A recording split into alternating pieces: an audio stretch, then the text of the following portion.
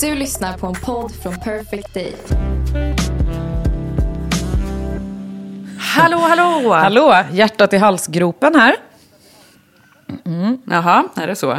Det är så mycket pynt och grejer som ska hålla på med. Nu jäklar ska allt upp. Åh herregud, far som en skottspole mellan diverse olika tillställningar och julavslutningar och pynt som ska inhandlas. Och, det är allt möjligt. Det var faktiskt någon som skrev på mitt Instagram när jag skrev så här: december, är det här ändå så här jobbigaste månaden? För jag tänkte, jag skrev det på en bild från gymmet. För att det är min absoluta favoritstund. Det är när jag går till gymmet. För det är ostört, det är bara jag så här, lyssnar på någonting jag gillar, jag går runt och lyfter lite, jag står på bandet en stund, sen tar jag bastu en stund. Och det är så här, det är bara så zen. 100%. Och att jag känner att nu gör jag det mycket mer för lugnet och min egen tid. Alltså nästan mentalt. Ja. Snarare än fysiskt. Att det är så här, så här, känner livet komma tillbaka. Du åker iväg till downtown och återhämtar dig 1,5 timme typ. Och sen kan veckan fortsätta. Ja. Precis så är det. Men det är ju mycket nu. Det är ju mycket med alltså pyntandet och bakandet och sen alla sociala grejer. Alltså det är julavslutningar och det är jullov som kommer upp. Det är ju... nu är det någon så här Lucia-fest jag ska på. I helgen hade jag ju... då var det ju Shepherd of Sweden som hade en liten lanseringsmiddag här med Malin Eklund och dem. Så jättemysigt ut. Ja, det var faktiskt väldigt kul. Väldigt roligt. Jag satt ju med Maria Montazami som lyssnar på podden. Hej Maria! Alltså, tack för att du lyssnar. Ja, men hon är så härlig. Hon hade en liten recension. Hon tycker att jag är lite bett ibland. Men att det är också kul. Ja, okej. Ja. Var hon missnöjd med din totala sågning av min önskelista förra veckan? Tyckte hon att du gick för hårt på där mot kniven? Det kan hon nog ha tyckt. Ja. Nej, men vad heter det? Jag sitter ju här då verkligen med stressen i halsen, tänkte jag säga. Det, så säger man inte. Men för jag ska ju iväg här på ett event som du säger varje år att du gärna skulle vilja gå på. Och det är ju Gustav och Viktors julkonsert. Ja, gud. Ja, de har kört... jag säger ju faktiskt det varje år. Det har ju varit några år nu jag har sagt det. Faktiskt. Fortfarande inte gått. Det här året missade du med bara några veckor. Vanligtvis så är det ju, finns det ju inte en chans att du kan se det, för du är inte här. Men nu har de kört då hela helgen och kör sin sista spelning idag. Då fick jag faktiskt ett sms från en kompis som skrev så här: ska du gå på deras konsertkväll? Det hade jag verkligen inte tänkt. För jag har känt, dels har jag ju sett, jag har ju varit, och jag bara så här, på autopilot tänker att jag inte kan, för att någon ska ju vara med barnen. Men då hade jag glömt bort att mamma var uppe över helgen och stannar till imorgon, så att jag har ju barnvakt. Så då blev det så här lite spontan grej. Så det ska ju bli väldigt mysigt. Ja, gud vad trevligt. Det låter väldigt härligt. Julstämningen. Men jag känner ändå, den börjar ju ändå infinna sig på något sätt. Förra veckan var kanske peak, mycket att göra och planera och fixa, liksom både i hemmet och med jobb och så här. Jag hade ju också den här julmarknaden på... Alltså det finns det här märket, det har vi pratat om innan. Heather Taylor Home, som gör rutiga dukar. Ja. Och bland annat, de gör allt rutigt och det är så sjukt fint. Alltså, det är verkligen så här otroligt. Och det säljs alltså väldigt mycket i samma butiker som Moreno säljs. Det säljs på Amber Interiors, det säljs på en annan av mina favoritbutiker som heter Nikki Kehoe här i LA. Alltså hon finns lite överallt, så här Goop. Men jättefina grejer. Så då bjöd hon in Moreno till en liten så här kul julmarknad med lite olika kvinnliga brands då som stod och liksom, vi stod där och hängde och så kom folk förbi. Det var väldigt, väldigt trevligt faktiskt. Gud, det låter jättemys. Alltså var det på ett ställe eller var det utomhus? Alltså, det var i deras butik i Westwood på västra sidan, alltså typ Beverly Hills. Så det var verkligen toppen inne i butiken. Inte att vi såg ut och frös. Nej, för det gör ju inte ni.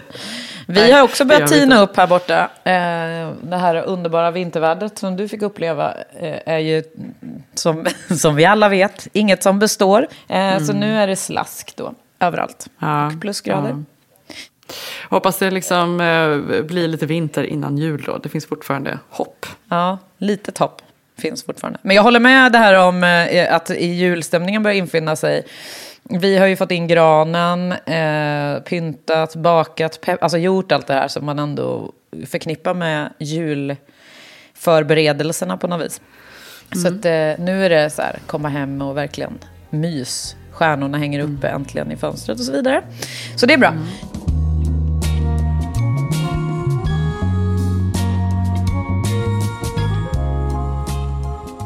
Men du, nu måste jag bara följa upp på en grej från förra veckan. När vi pratade om enkel versus dubbeltäcke. Jag var ju alltså då övertygad om att våran generation ändå var på din och min sida. Med dubbeltäcke. Det har ju visat sig att det var ju vi som var helt aliens i denna fråga. Nej. Jag har inte fått ett enda medhåll på dubbeltäcket. Däremot har jag fått så sjukt många DMs om människor i våran ålder som sover med enkeltäcken. Och nu börjar jag omvärdera detta. Victor kom hem och det har helt bäddats om där hemma. Ja. Därför att senast i natt faktiskt så låg jag och tänkte, är det dags för mig att köra enkeltäcket? Och egentligen känner jag lite grann så här, anledningen till att jag var helt övertygad om att dubbeltäcket var den stora grejen, det är ju den här deppigheten i att ha 2 separata täcken, som jag tyckte. Nu har det ju visat sig att så deppigt är det inte.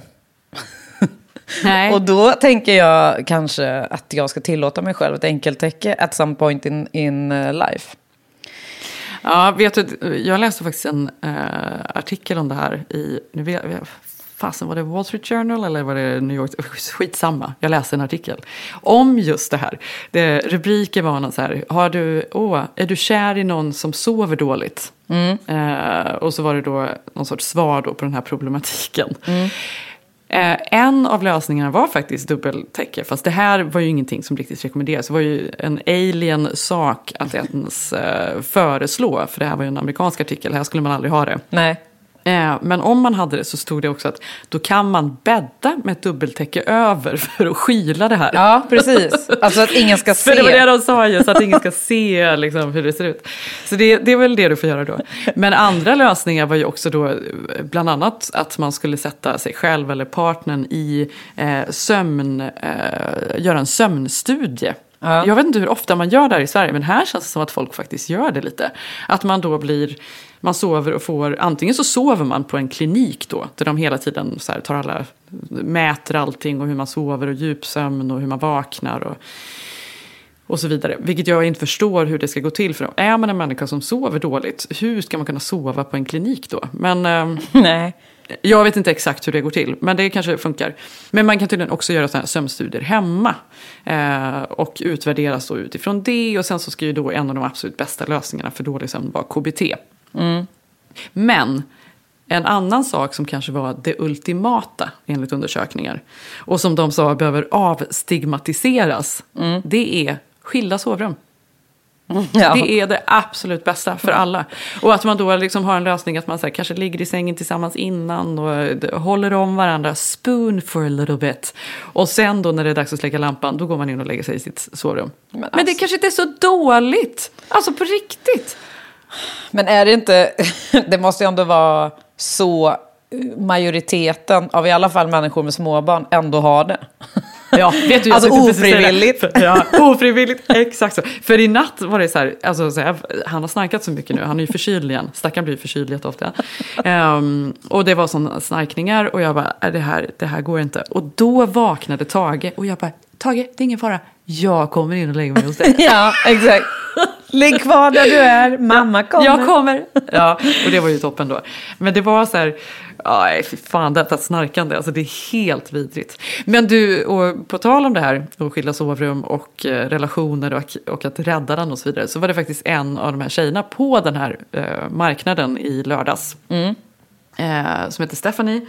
Som gör alltså helt fantastiska små porslinns. Alltså det är skålar och fat och sådär. Hon säljs också på väldigt mycket samma ställen som Moreno. Som till exempel på Mohawk General Store. Hon säljs i Europa också tror jag. Hon gör jättefina grejer. Och hon brukade vara en postpartum doula var hennes jobb innan hon satsade helhjärtat på det här. Det tyckte jag också var intressant. Vänta, postpartum doula? Ja, att hon hjälpte kvinnor då som har... Nyförlösta som går igenom... Depression efter. Och att hon arbetar med dem. Och har gjort det i alla år. Fram till för typ 2 år sedan eller något sånt där. Mm. Och hon är skild också. Och då pratar vi lite om det här med skilsmässor och med, för hon skulle på ett bröllop i New York och det var ett jättestort kul bröllop och det här var antagligen sista bröllopet i hennes vänskapskrets hon skulle på. Och då sa jag, ja, alltså det kommer väl ändå en andra andning snart. Alltså jag känner att det är på väg i alla fall min umgängeskrets så är det så här, snart är vi inne på andra äktenskapet. Och så var är ju jag det och så vidare och så pratar vi om det. Men, och det här har varit så här, jag vet inte, top of mind det senaste. För det är ju den här tiden i livet där det här händer väldigt mycket. Jag var väl ganska tidig, helt ärligt, i vår umgängeskrets med att skilja mig. Eller? Mm. Ja, jag har ju några stycken, men det är säkert säkert fler som komma skall. Och jag håller med, du var absolut det är det ju såklart. Ja. Mm. Alla de med dubbeltecken, de kommer ju härnäst.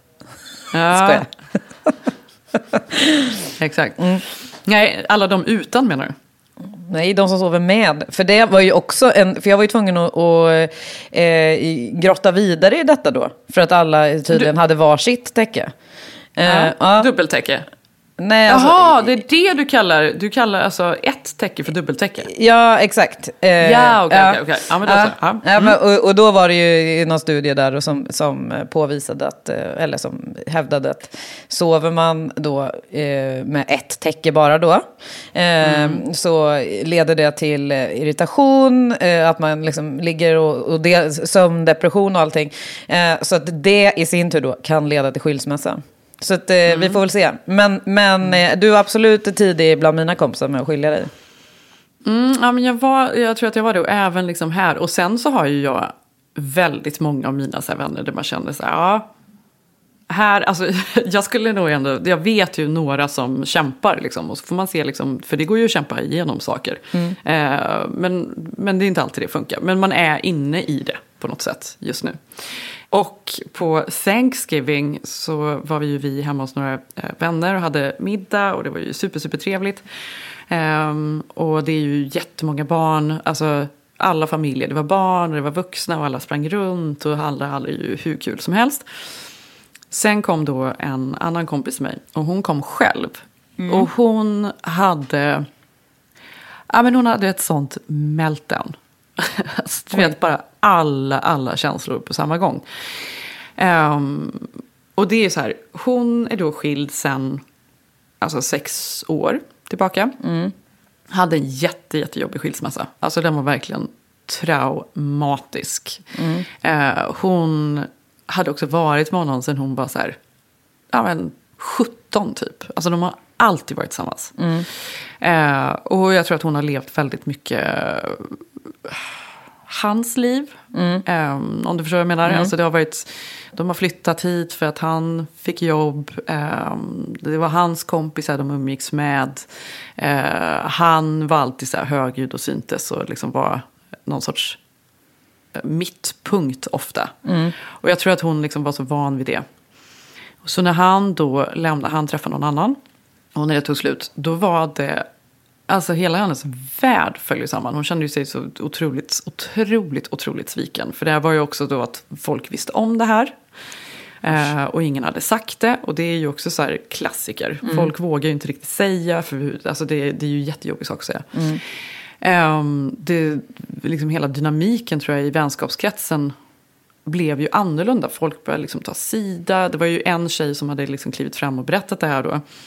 Och hon drog ju sig också undan sen. För hon kände liksom som att hon hade skadat och förstört. Alltså hon blev också så att hon kände sig typ dum. Allting kom liksom på kant på något sätt för henne. Och nu då så är det så här 6 år senare och hon är liksom på en bättre plats. Hon har flyttat, de har gett ett barn tillsammans. Men hon känner ju att hon inte liksom har kommit vidare. Hon har liksom inte hittat riktigt vem hon är utan honom än. Vilket ju är... Alltså vilken fruktansvärd känsla, ärligt talat. Alltså att känna att man inte är någon utan någon annan. Alltså så att man har sån oidentitet själv. Alltså, och som du säger så här, har gett upp allting och levt hans liv och så vidare. Och sen bara mattan dragen under fötterna och så står man bara där. Och så dessutom on top of everything så ska man dela barnet då med den här människan. Precis, och då har man så här ett barn. Och så är hon så här, hon är ju väldigt rolig ska jag säga. Alltså, man garvar väldigt mycket. Hon är ju så här, drar väldigt mycket skämt för att liksom ta sig igenom saker. Men hon är så här, men hon är singel, hon är drygt 40, hon hatar sitt jobb. Alltså hon hatar sitt jobb så mycket. Och så har hon liksom ett barn. Och då var ju det här barnet med sin pappa på Thanksgiving. Och Thanksgiving i USA är ju som jul är för oss. Det är ju en jättestor högtid. Och där var ju alla barn överallt och hon var själv. Så jag fattar att det här liksom blev en sån stark känsla. För att det är ju, om du föreställer dig själv att du skulle vara separerad och känna dig jävligt ensam. Och vara ensam utan barnen på jul. Alltså. Usch, hemskt. Ja, så läste jag faktiskt en intressant artikel om det här. Det var LA Times, de pratade med en terapeut som jobbar just med väldigt så här jobbiga skilsmässor. Och hon hade så många bra spot-on-saker som jag läste. Detta är ju också så här en tid som jag tänker, jag får väldigt mycket kommentarer och DMs från folk som går igenom skilsmässor eller har gått igenom skilsmässor och så här, hur tar man sig vidare och så här, för det är väldigt många grejer som alltså är jobbiga och speciellt så här, första julen, andra julen, tredje julen, alla jular, men att det är väldigt speciellt. Jag minns ju själv min första jul som separerad. Och att jag precis, för då hade jag ju precis flyttat in här, jag vet inte om du minns det. Nej. Jag flyttade in i det här huset, alltså mitt hus, typ 2 dagar innan julafton. Det var precis innan julafton jag fick nyckeln till huset. Och hade väl, alltså jag hade ju inte så mycket möbler, men jag kommer ihåg att det var mina kompisar Pernilla och Lotta som kom hit och alltså så här, hjälpte mig flytta in. Jag hade ju tagit någon gammal soffa, minns jag, från gamla huset. Och hade glömt fötterna till den. Så den stod liksom, det var som någon sorts, det var någon asiatisk vibe i vardagsrummet. För allting var så här på golvet. Och jag visste att vissa drack vin, satt där inne och livet var så jävla upp och ner. Det var så här, vad händer? Kommer jag att bli okej? Kommer det allting att lösa sig? Jag har ingen aning. Alltså det är, på ett sätt är det lite PTSD för mig också att prata om den här tiden. För att det var ju så mycket allt möjligt som hände. Men vi pratade ju väldigt mycket om hela tiden så här, att man ville se in i framtiden. Hur ska det bli? Och nu när du säger Exakt. att du satt själv med 2 kompisar i ditt hus. Alltså för mig är det ju... Jag har glömt, på en soffa utan ben. Ja, exakt. Jag har ju glömt bort att du har bott i det där huset själv. Alltså, och jag menar, det var ju en tid mellan din separation och Sev också. Men nu är ju Sev en sån otrolig given människa i livet. Så att, för mig är ju det där huset ert. Alltså det är som att ni alltid har bott där och det är som att ni alltid har varit tillsammans. Fan vad deppigt nu när jag tänker tillbaks på vad hemskt det var. Alltså sorgligt också. Ja. Nej, men det var det ju faktiskt. Ja. Fast vet du, det var faktiskt väldigt blandat också. För att det var mitt hus. Och den känslan var så väldigt speciell. Att det var så här mitt. Och att jag lämnade något som var jobbigt. Och att jag kom in i något som var bara mitt. Det fanns inga så dåliga minnen här. Det fanns ingenting som var ångest egentligen. Nej. Utan det var i alla fall mitt. Och jag hade liksom en sån otroligt så här, fin vänskapsrelation så här grupp som hjälpte mig. Det är ju faktiskt allt. Alltså jag vet inte vad jag hade gjort. Alltså utan vänner hade det hade varit tufft. De var ju allt för mig. Ja. Men det var ändå så här, som du säger, alltså den jobbigaste grejen av allt som höll i sig säkert så här 1,5-2 år var ju alltså sån otrolig jobbig känsla i magen att så här, jag vill bara veta vad som ska hända. Ja. Alltså, för det är det absolut jobbigaste. Vad ska hända? Hur ska livet bli? Nej. Alltså kommer jag ha råd med saker? Kommer jag att kunna bo kvar här? Kommer jag att få jobb nog? Kommer jag att träffa någon? Kommer jag vara själv nu? Alltså allting, man vill bara veta. Man vill veta så att allt... Alltså kommer barnen att ha det bra? Ja. Det var... Ovetskapen är det absolut jobbigaste. Alltså när hela livet som man känner det försvinner och man står där, då är det jobbigt. Och i ditt fall då, alltså om man nu ska jämföra med din kompis då, som verkar ha fastnat typ i den där, den tiden. Hon vet ju inte heller, det verkar som att hon kan inte heller ta sig framåt. Alltså eftersom hon har fastnat där. Nej, jag vet. Och det är så fruktansvärt jobbigt alltså. Det är så jävla hemskt. Och jag vet inte vad man ska göra åt det. Jag försöker liksom... jag hade ju en sån övertygelse ändå om att jag tror så här, känslorna, det var ju inte som att jag var ju liksom inte kär. Jag tror att hon har ju fortfarande en alltså en kärlek till honom. Det var ju ändå över när vi separerade. Hon har ju en förhoppning förmodligen att det eventuellt en dag kan bli dem igen. Eller alltså den i sig, så att hon är inte öppen för nytt heller. Alltså så att hon blir helt låst i sin tillvaro.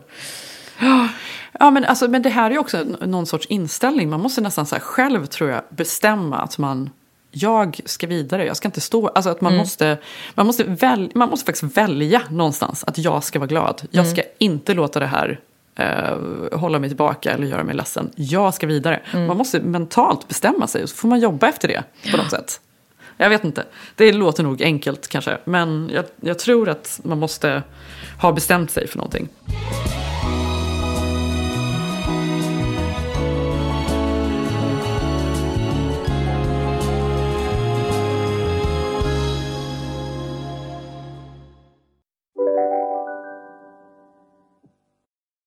Välkommen till Telenor röstbrevlåda. Hej min fina mamma. Kan inte du snälla swisha mig för fika? Älskar dig, puss puss. För att repetera det. Hej min fina mamma. Spara samtalet när du förlorat den som ringde på telenor.se/missed-calls. Nu ska du få höra från butikscheferna i våra 200 varuhus i Norden. Samtidigt. Hej! Hej! Tack. Jo, för att med så många varuhus kan vi köpa kvalitetsvaror i jättevolymer. Det blir billigare så. Byggmax. Var smart. Handla billigt.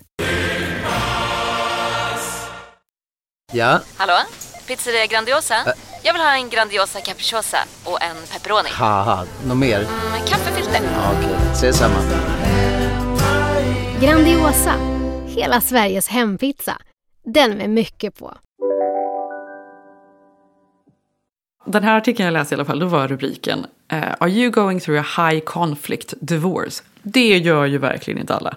Det är ju inte alla som har en jättesär bråkig skilsmässa. Folk är ju faktiskt väldigt duktiga på att separera och göra det på ett snyggt sätt. Men periodvis kanske kan det ju ändå... Är det ju konflikt såklart. Alltså det är ju en jättegrej. Man kommer inte att vara överens om allting. Sen så är det väl mer eller mindre. Men det var det som var rubriken i alla fall. Och då var det en terapeut då som heter Virginia Gilbert som just specialiserar sig på par och skilsmässor och sådär.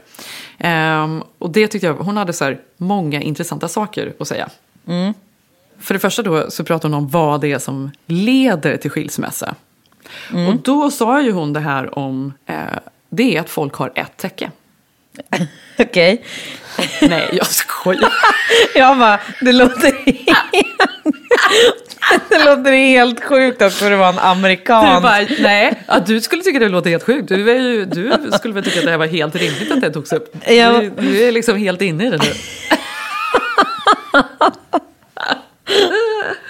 Ja, om det hade varit en svensk artikel då hade jag varit 100% med. Men misstänksamhet uppstod när det ändå var LA Times eller vad det var. Ja, nej, men det handlar om men att man har olika värderingar är en väldigt stor grej, säger hon. Att man själv, alltså så här, man har olika kanske mål i livet. Eller liksom att den ena älskar familj, den andra vill ut och ha kul hela tiden. Att alltså det är ju så här ett problem kanske. Alltså hur man prioriterar också på något vis. Ja, prioriteringar i livet. Att man har, men precis. Och vad man tycker är kul. Alltså, man måste liksom tycka att samma saker är roliga på något sätt, tror jag. Hon nämner ju även då non-monogami eller att vara monogam. Vilket ju känns helt sjukt. Det är klart man är monogam i en relation. Men det stämmer ju inte för alla. Vissa kanske tycker det är helt okej att ha öppna relationer. Jag vet inte. Men sen så pratar hon just om så här, om man är sexuellt kompatibla, att man gillar samma sexuella grejer. Det är ju inte alla som gör. Alltså det är ju ett stort problem. Ofta är det ju att den ena vill ha mer sex än den andra. Och det är ju ett problem. Det är ju ett jätteproblem för många. Pengar, naturligtvis. Ekonomi bråkar man om. Det är ju en jättestor grej. Väldigt många som bränner sin relation över bråk, över ekonomi. Och sen så missbruk är ju ett stort problem om någon kanske dricker för mycket eller spelar, I don't know vad det är. Men att det tar liksom en så stor grej. Så stor del av den personens liv att det blir liksom nästan som en otrohet, så att säga. Ja. Men just de här grejerna. Värderingar, pengar, missbruk, sex. Det är liksom problemen. Jag bara tänkte på Christian Gidlund, Viktors kompis, som dog i cancer. Han sa ju väldigt mycket bra saker. Men bland annat så har han ett ganska känt citat där han rabblar upp då vad man inte ska göra för att livet är för kort liksom. Och då så säger han ju bland annat då att man inte ska jobba för mycket, låt inte känslorna stanna i bröstet, prata och bråka aldrig om pengar. Och det är så här, det är någonting för mig som är så här, alltså bråka aldrig om pengar, för det är en sån världslig sak i sammanhanget, alltså så här, livet tillsammans. Och det är klart att man kan vara ekonomiskt pressad, det är inte det, men att så här, bråka om pengar, det är så jävla onödigt, ärligt talat. Men om man är jävligt pressad, då är det väl lätt att säga att det är onödigt. Jag vet, men man gör ju det såklart. Ja, såklart. Men det är sånt, alltså, det är verkligen så här, just pengar i sammanhanget. Sen är det ju lättare sagt än gjort, därför att om man lever tillsammans med någon som du säger eller liksom prioriterar annorlunda, så blir det ju ett bråk. Men jag vet inte, jag tänker ofta på det, om det är liksom saker som man är så här, ja, men jag vet inte, det kan vara små grejer. Då känner jag alltid bara så här, bråka inte om onödiga grejer. Nej, jag håller med.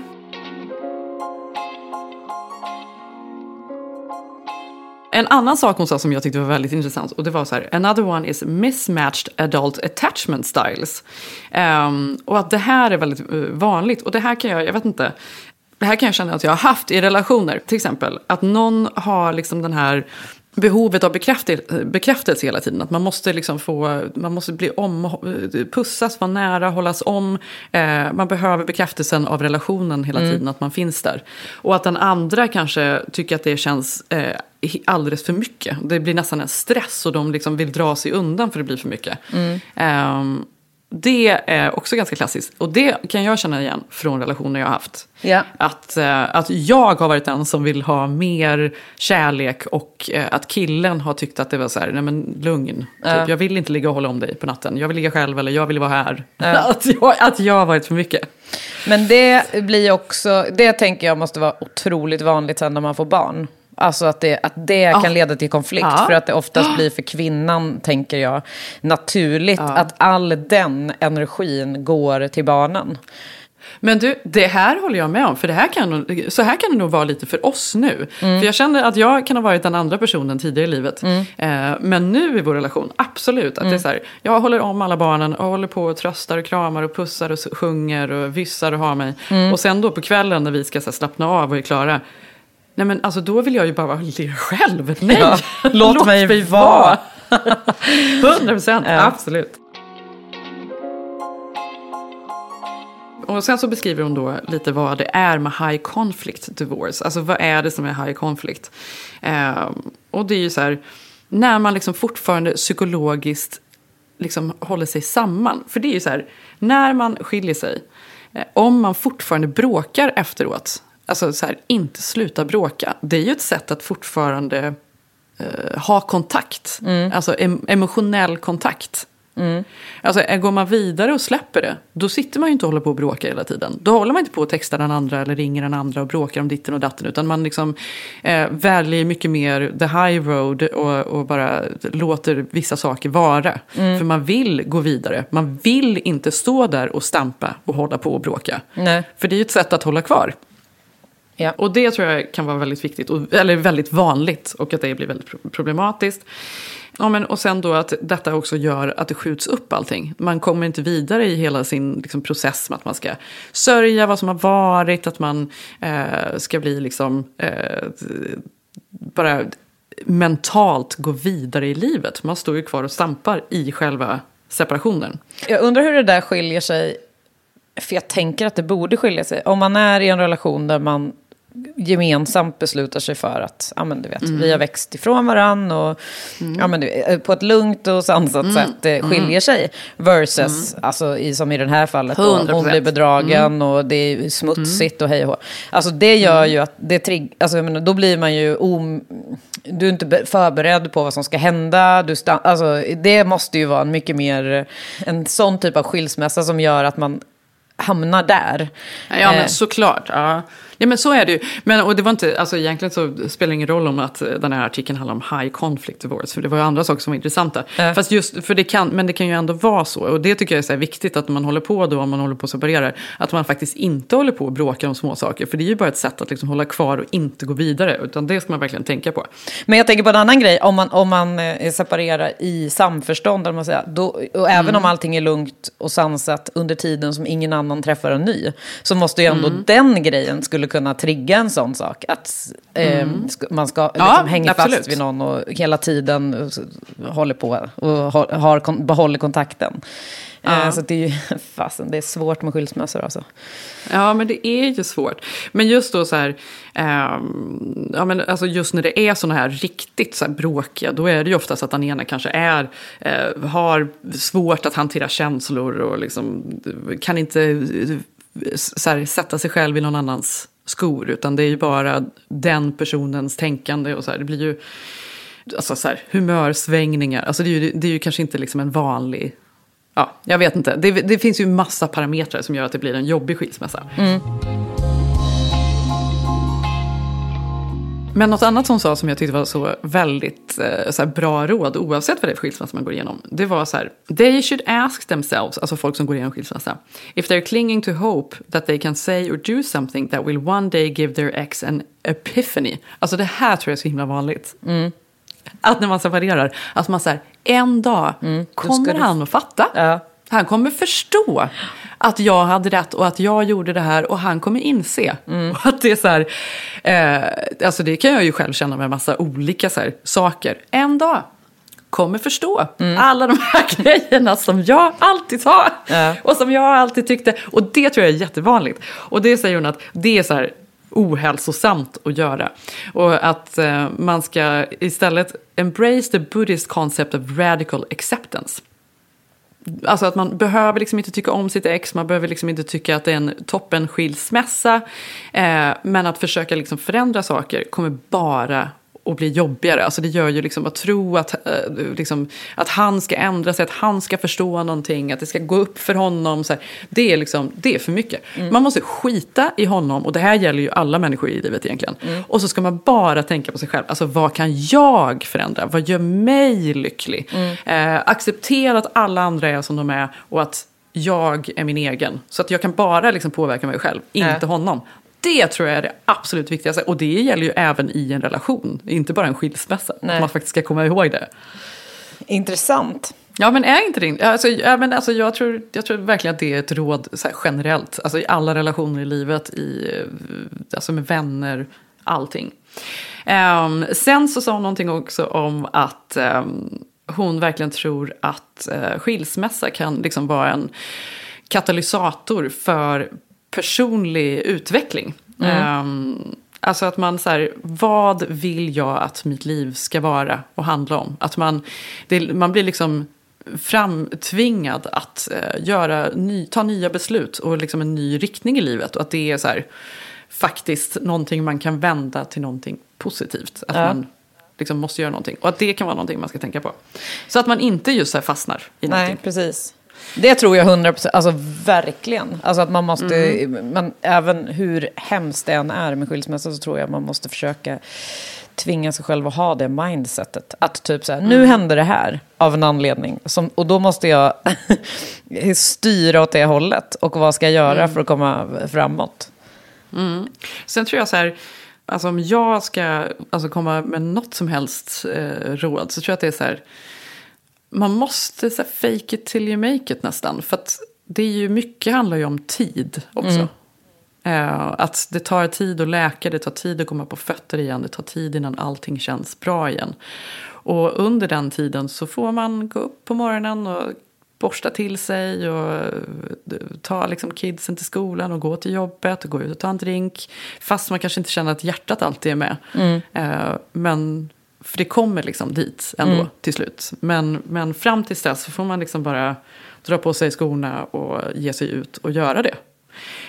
Ja, men så här, också försöka vara lycklig ensam, tänker jag också. Alltså att man inte så här stressar över att man ska träffa någon ny, utan kanske ser det som ett tillfälle att vara själv och bara leva sitt eget liv och göra alla saker som man själv vill göra och inte så här tänka på någon annan som man har gjort alldeles för länge.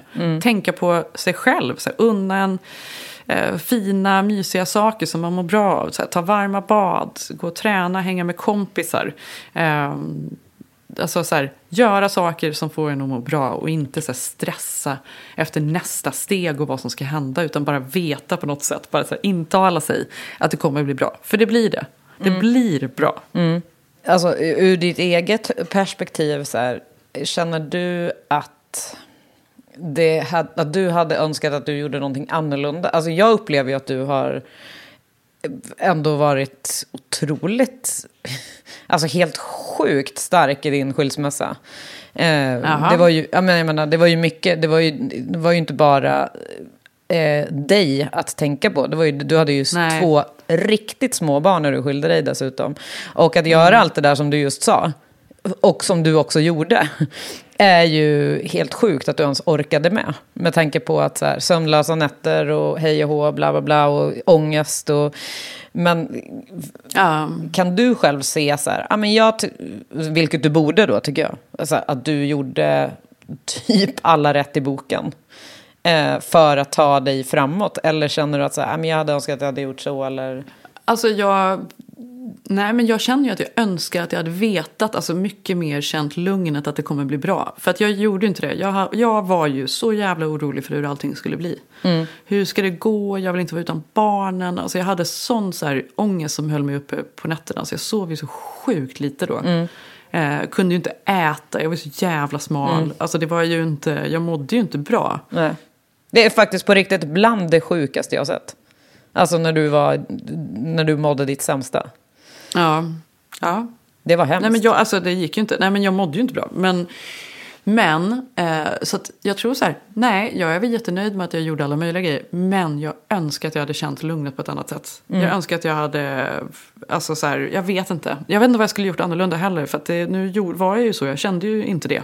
Nej. Jag var ju orolig för framtiden och barnen och hur jag skulle liksom bo, och skulle jag flytta hem till Sverige, och alltså alla grejer. Det var så jävla mycket som jag undrade hur det skulle bli, och det önskar jag att jag inte hade gjort. Alltså för jag önskar att jag hade vetat att det är klart att det blir liksom, det kommer ju att bli bra hur den blir. Det blir annorlunda, men det blir bra. Det blir annorlunda, men det blir bra, och jag önskar att jag hade fattat det, för jag tror att det hade tagit bort mycket av den ångesten och liksom den här sömnlösheten som jag hade. För att det var jävligt jobbigt. Så jag ville bara säga det. För att jag tror att det är många som men alltså så här, jul, det är jobbigt. Man har liksom det här separationer. Och, alltså det är mycket. Livet är mycket ibland. Men det kommer liksom att bli bra på något sätt. Och man får se till att omgärda sig av vänner och familj och sådär. Och veta att det blir bra, bara. Ja, exakt. Känna det. Ja.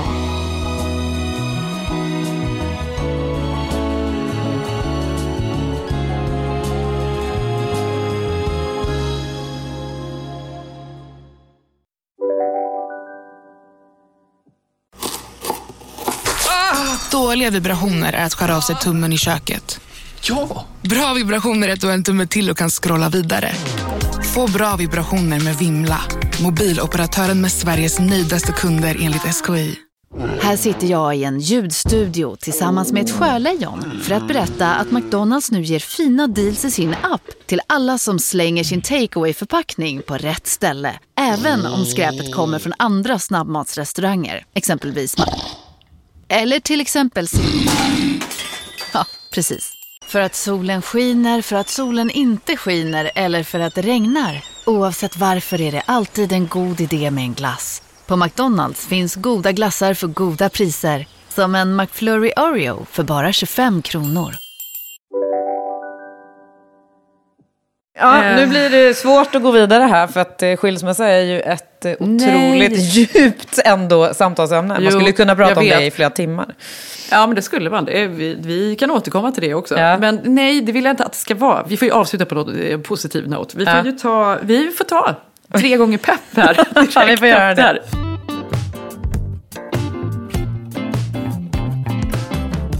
3 gånger pepp.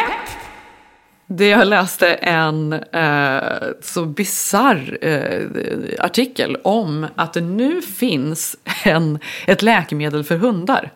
Va? Vad menar du ett läkemedel för hundar? Det finns ett läkemedel som, alltså det håller på att bli FDA-approved då, som är hälsovårdsmyndigheten i USA. De ligger väldigt nära ett godkännande för ett läkemedel som gör att hundar lever längre. Aha. Alltså att deras liv förlängs med 1 år. Okej. Hur sjukt är det här? Ja, men alltså, jag är ju ingen hundägare själv så jag kan absolut inte relatera. Men nej. Jag vet inte, alltså gör det från eller till? Undrar jag bara. Eftersom jag vadå själv från eller? Ja, men jag menar, ett år? Jo, men det är hundar. Jo, men det är ett år. Men ska den här hunden då må lika bra som den gör? Alltså, så här, ja. Det är inte så att den är gammal och grå ett extra år så att säga. Nej, det vet jag i och för sig inte. Jag kan ju inte, det garanteras väl inte. Men det är ju så här, vi pratade ju om det för inte så länge sedan. Det här med att man arbetar just nu och tar fram olika mediciner då för att folk ska leva längre liv och att man ska liksom vara friskare längre och man botar cancer och så vidare och allt vad det nu är. Och det här är ju då hundarna som nu blev först ut med de här medicinerna, alltså provar. Sa det här till min brorsa och han bara, men vad händer om jag tar den? Ja. Och det är väl klart, det här kommer ju säkert att hända. Folk kommer ju stoppa i sig den här hundmedicinen, kan man gissa. Ja, kanske. Ja, hur som helst. Det är i alla fall på väg att komma ut på marknaden. Företaget heter Loyal, om någon nu vill läsa på lite extra om det här. Det är ändå roligt att det har gått så pass långt så att det är snart dags att trycka på lanseringsknappen, så att säga. Det här är någonting som är så top of mind för mig. Jag vet faktiskt egentligen inte varför. Men det irriterar mig nästan varje gång jag är i matbutiken. Jag tycker ju inte om fettfritt. Det är mitt absolut värsta. Så här, fettfri yoghurt, fettfria så här, mjölk, så här, minimjölk. Och så. Ja, det är också. Inte det så våra föräldrars generation också? Att det var så här, det var nyttigt. Allting som är minimjölk, light-produkter och sånt. Jag vet, men vet du, jag tror fortfarande att rekommendationerna är, alltså från Världshälsoorganisationen, om man läser på säkert i Sverige också, så är det ju ofta att man ska ha så här lättmjölk dricka och så här. Och i väldigt, väldigt många år, alltså sedan 80-talet, så har man rekommenderat just lättprodukter. För att man tror att det är så här, vanlig mjölk innehåller för mycket mättat fett. Och det är ohälsosamt och det leder till hjärtsjukdomar och så vidare. Och just därför, och här i USA i alla fall, när jag går i disken och ska leta efter yoghurt till mina barn och äta och sådär. Det nästan är svårt att hitta något som inte är low fat. Ja, det irriterar ihjäl mig faktiskt. Jag tycker det är äckligt. Ja. Och så är det jättemycket socker väldigt ofta i just de yoghurtarna istället. Det är som att de ersätter fettet med socker, vilket ju är sämre. Hur som helst, nu har de då kommit fram, enligt nya undersökningar har de kommit fram till att det kanske faktiskt inte är så att det är sämre med vanliga, alltså så här fettiga produkter, mjölkprodukter. Utan att vanlig röd mjölk och så här, yoghurt som har vanlig fetthalt och så vidare faktiskt snarare är bättre. De har inte kunnat visa på att det är fler hjärt- och kärlsjukdomar. De har heller inte kunnat visa på att folk som äter de produkterna är kraftigare eller väger mer än de som inte gör det. Men är det inte det här som LCHF is all about? Men jag vet inte, LCHF vet jag ju inte om den är bevisad att vara speciellt nyttig å andra sidan. Det är ju väldigt mycket fett där. Det vet jag inte hur man mår av i långa loppet. Jag är för dåligt påläst på det här. Victor Norén hade kunnat komma in och ha ett långt övertygande samtal om detta. Han hävdar ju det grövsta att all fett är bra. Och det är socker då, DVS, carbs, som är den stora boven i dramat. Viktdramat pratar han om då. Specifikt. Jag vet, för jag tror så här, hälsomässigt vet jag inte hur bra det är med mättat fett och sådär. Det tror jag faktiskt inte är så bra i längden. Men däremot så här, balanserad kost. Alltså, allting handlar ju om så här, hur många kalorier får du i dig? Om du nu pratar om så här, viktgrejer. Men skitsamma. Hur som helst. Jag tyckte att det gav mig rätt när jag går runt där och letar efter mina så här, feta yoghurtar och vad det nu är. Att jag säger, jag har rätt. Ja. Det här skulle jag vilja testa. Min nummer 3 här. Det är en ny injectable moisturizer som de håller på med här i USA. Som heter Skin Vive. Det här är väl en variant av, för den Profilo blev ju aldrig godkänd i USA. Den håller man ju på med i Europa och i Sverige och sådär. Och den är väl Profilo tror jag är lite mer lik en filler nästan. Den är väldigt så här, vad ska man säga, inte tjock, men det är väldigt mycket hyaluronsyra. Det är någon liksom procent där i. Jag fick för mig att Profilo var att man sprutar in kollagen typ under huden. Nej, det är alltså fortfarande just, alltså det är fukt, men det ska då göra att huden på eget sätt bygger upp kollagen, förstår jag det som. Jag har ju inte provat Profilo, men den här Skin Vive i alla fall ska vara mycket så här lättare. Det är någonting, det är nästan, alltså det är fortfarande att man injicerar, men det är så här supermånga små nålar, så att det är som att man liksom sätter fukt bara precis innanför huden. Och det håller i sig så 6 veckor, så att det inte är liksom någon så här jättestor grej. Men det har blivit väldigt populärt och väldigt, alltså man har sett väldigt fina resultat på det här. Det skulle jag ändå vilja prova. Det känns som att det är liksom någonstans mitt emellan. Det är liksom inte att man injicerar som man injicerar. Det är inte en filler. Det är snarare liksom ett snäpp upp från skin rollers med... Det är liksom ett steg upp från skin rollers med just liksom någon fukt och sådär som går in i huden. Men hur som helst, den är väldigt populär och väldigt omskriven i USA just nu. Men vad sa du att det här hette? Skin Vive. Och vad var det då, alltså till skillnad från, eftersom Profilo inte blev godkänt i USA, var det här som du sprutade in? Eller missade jag det? Jag har inte sprutat in. Nej, inte du, men jag menar vad det var exakt som den här Skin Vibe versus Profilo. Ja, men Skin Vibe är alltså en skin booster, säger de. Så att det är liksom inte en filler, utan det är liksom små nålar som så här mikrodroppar ner hyaluronic acid, som ju är då en typ av... Alltså det är ju vatten, det är bara fukt som går precis in i huden. Nästan som liksom en skin roller kan man säga. Och som då gör att det blir så här plump och det är återfuktat i 4 till 6 veckor tror jag.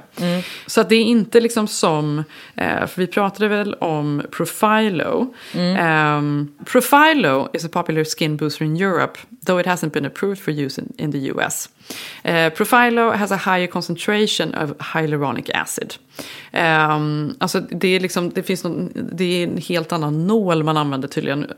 Alltså att man använder det mer som en filler nästan. Alltså jämfört då med Skin Vive som ska vara mycket lättare och mycket liksom, alltså något man rollar ner på huden bara. Så det är så här, det är någonting som, jag vet inte om det finns i Sverige, men Skin Vive i alla fall stod i Elle Magazine och jag blev ändå så här peppad på att testa det. Fukt. Jag vill alltid ha massor av fukt. Det tycker jag att du ska göra. Jag blir osäker nu, men jag gjorde en liten snabb googling här och då finns det ju en fråga som vad är bäst, skin booster eller profilo? Och det är som du säger då, vad det verkar, att den här skin boostern fokuserar på att förbättra hudens hydrering och profilo då förbättra hudens struktur, alltså att stimulera produktionen av kollagen och det. Precis, alltså det här är väl liksom mindre invasivt, det här är ju bara, det är fukt in i huden bara. Jag hade också kunnat tänka mig att testa det faktiskt, framförallt så här års. Ja, men alltså det är exakt, alltså man håller på att smeta på så mycket krämer och det är masker och det är liksom... Och inget hjälper tycker jag. Man vaknar ändå upp som ett litet flan varje morgon. Men då tycker jag att du testar det och meddelar oss andra. Ja, jag testar det. Och jag kan även tipsa om lite olika härliga ansiktsmasker, för det finns ju faktiskt sådana man också kan sova med som är väldigt sköna så här års. Så att man faktiskt inte vaknar upp som ett litet flan. Nej, exakt. Det vill man inte göra. Nej, det vill man inte. Vad lyssnar vi på? Ja, det här blir faktiskt ett lite gammalt tips. Alltså ur... nu menar jag inte gammalt som är gammalt, men den här låten har varit ute ett tag. Jag har glömt tipsa om den, sjukt nog. Men därför så kommer jag tipsa om den nu. Det är faktiskt en låt som... Blow My Whistle, babe. Vilken sjuk låt! Den har varit ute ett tag. Ja, den har varit ute ett tag. Nej, det här är en artist som heter Rebecca Sjöberg, som har gjort en låt som heter Tryckare, som jag tycker är helt otrolig. Hon har ett sånt sinnessjukt eget ID på rösten. Så jag tänker vi slänger in den här mellan alla jullåtar för något ungt för och att fräscht. få en liten andningspaus. En så kallad skin booster för oss alla i våra alla öron. Ear booster. Ear booster. Det låter väldigt bra. Vi finns ju på Instagram. Vi heter Keeping Up Jenny och Johanna. Jag heter Jenny Ham och du heter Johanna Noren _. Vi hörs igen nästa vecka. Det gör vi. Puss, puss. Puss. Och musiken helt bedrövlig. Hur kan timmar bli minuter? Distraktioner. Men allt jag ser är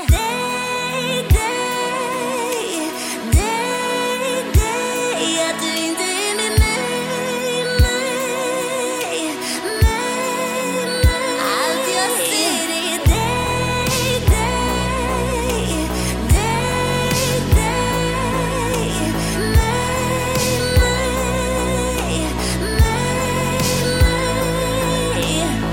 Den här podcasten är producerad av Perfect Day Media.